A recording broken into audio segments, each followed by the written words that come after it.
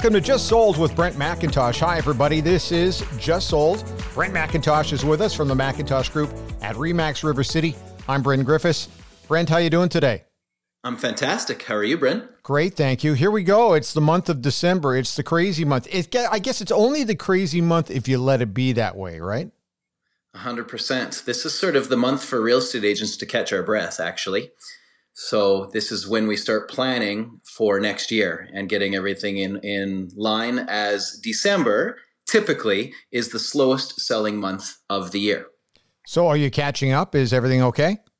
We are caught up, Bryn, and things are actually ahead of schedule at the McIntosh Group. So I'm proud to say, and we don't often get to say that. So we are doing A-okay over there. Hey, when you get to the bulk of the holiday time through Christmas and New Year's, that sort of thing, does it just go really quiet, or do you just try to take a bit of a break? How do you handle that personally? It really does. I mean, all kinds of things, and maybe not this year in particular, but things come up in people's lives. And in past years, we've had clients that will have taken their properties off the market at Christmas time so that they don't have showings during family visits. And typically those buyers, unless they're really motivated to buy, might put things on hold for a couple of weeks until the new year. So it is the quietest month. And then things start rolling again in the second week of January. Well, let's focus on where we're at right now. As we always do in the first podcast of every month, we kind of do a summation, and I'll let you take it from here. Perfect. Well, November was absolutely spectacular, comparatively speaking, to previous Novembers. So normally, November is the second slowest month. And again, as we were just talking about, December is typically the slowest month. But this year, we noticed a huge uptick in sales. And so, in fact, sales were up by 3% compared to November of last year, combined with listings being down by 15%, comparatively speaking to last year. It made for a pretty good month for sellers in the city of Edmonton. We actually had 1,858 sold properties for the month of November on MLS. And if we compare that to last year, there was only 1,803. Still down, comparatively speaking, to previous years like 2018 or 2017, where we had over 2,000 sales. So again, we had 1,858. So not an all bad month when all said and done. Listings, that's the biggest difference. We're sitting at the end of the month of November. There was only 6,200 listings left on the market. Last year, there was 7,300. And the year before, there was 8,100. So we're seeing a huge decrease in the amount of homes.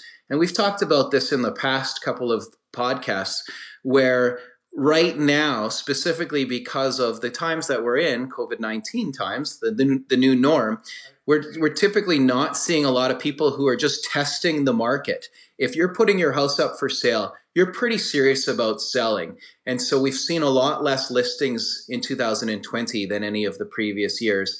And the same thing with buyers. We don't have a lot of buyers who are just kicking tires and just looking for maybe that perfect home. If you're out looking for properties, you're pretty serious about buying a property. Things have tightened up notably here over the last couple of weeks. The province has got a few more restrictions in place. What does that do when you compare November to what we might see here in December? Yeah, well, fortunately for me as a real estate agent, that real estate is deemed an essential service. And so sales will continue. We have to do things a little differently. There's obviously extra paperwork involved and some extra precautions when we're showing houses. So masks and hand sanitizer or gloves are necessary for when showing properties for each of the agents and their clients. No open houses is the latest restriction, and this happened in the spring as well. So you're not going to see any open house signs for the next few weeks out on the boulevards, as those have been banned.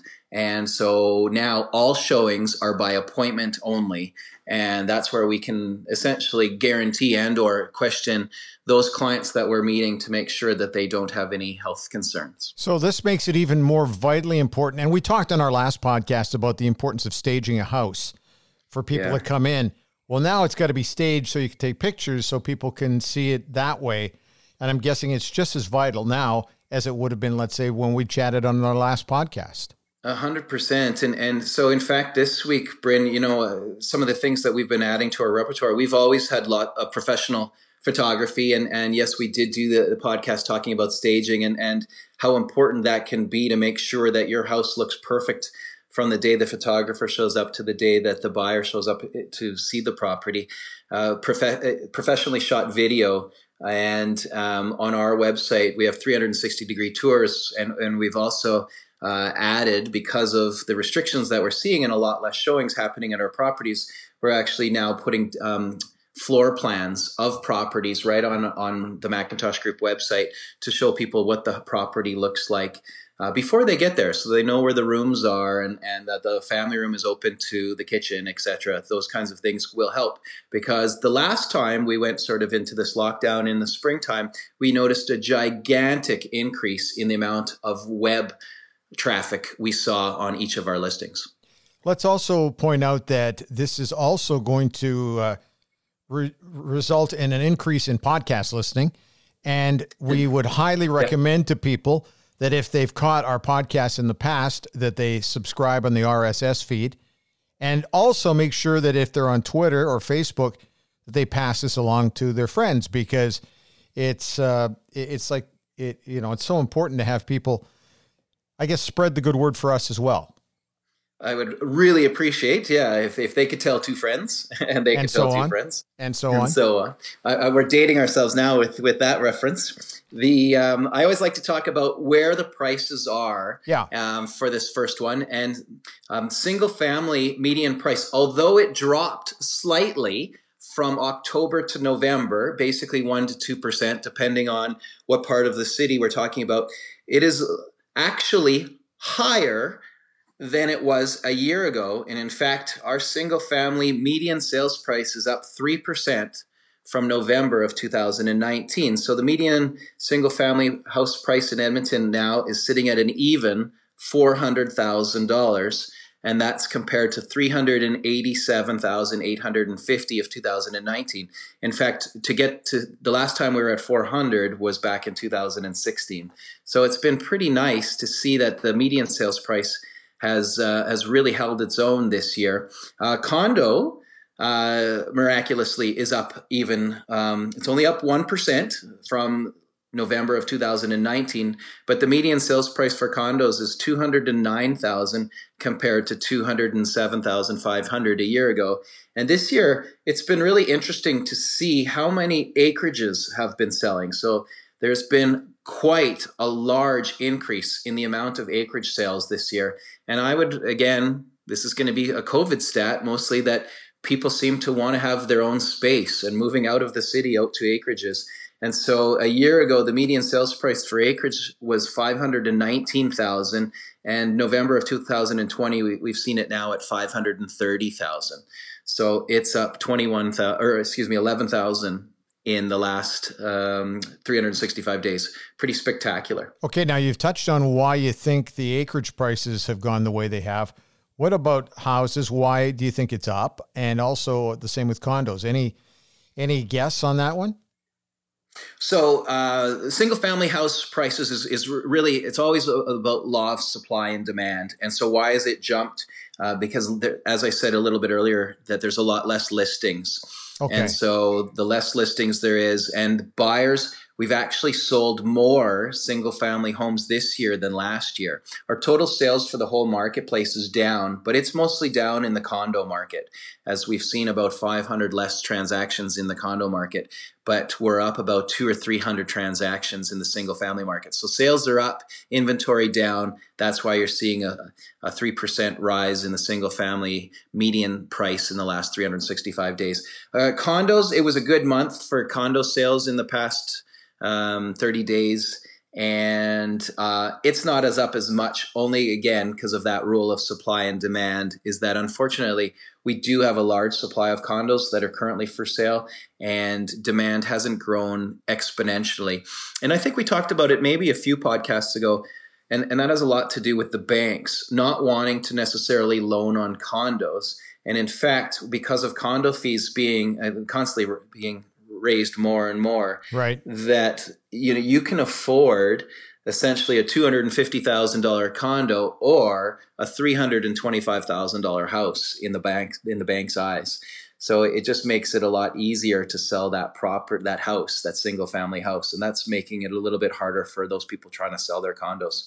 When you buy a condo, you're buying a lifestyle more than anything else. And so that with that lifestyle comes that ability to maybe travel more, maybe not have to look after outside, maybe having a really close location to amenities and or downtown or public transportation.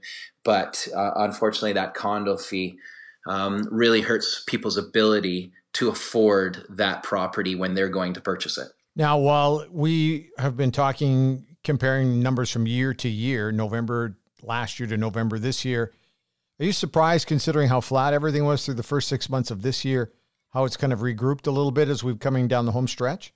Totally surprised and extremely happy, because I'm happiest when we're busy, and when I'm sitting around twiddling my thumbs waiting for properties to sell, it's very stressful. So it's been absolutely wonderful.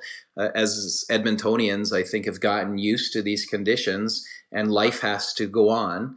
And I would think that our 2021 will be a lot more predictable than 2020, only because we've already had 8 months of this. And so I suspect our year next year will be more similar to previous years as far as tracking where the prices go, tracking the amount of sales. I don't think we're going to have a huge slowdown in the spring like we did this year. And in fact, the REMAX of Canada's forecast is already out, and they're calling for a small increase across the board for single family and condo prices in Edmonton. Talked about acreages. Are people in the Edmonton area looking at going out into the metro area, the satellite communities?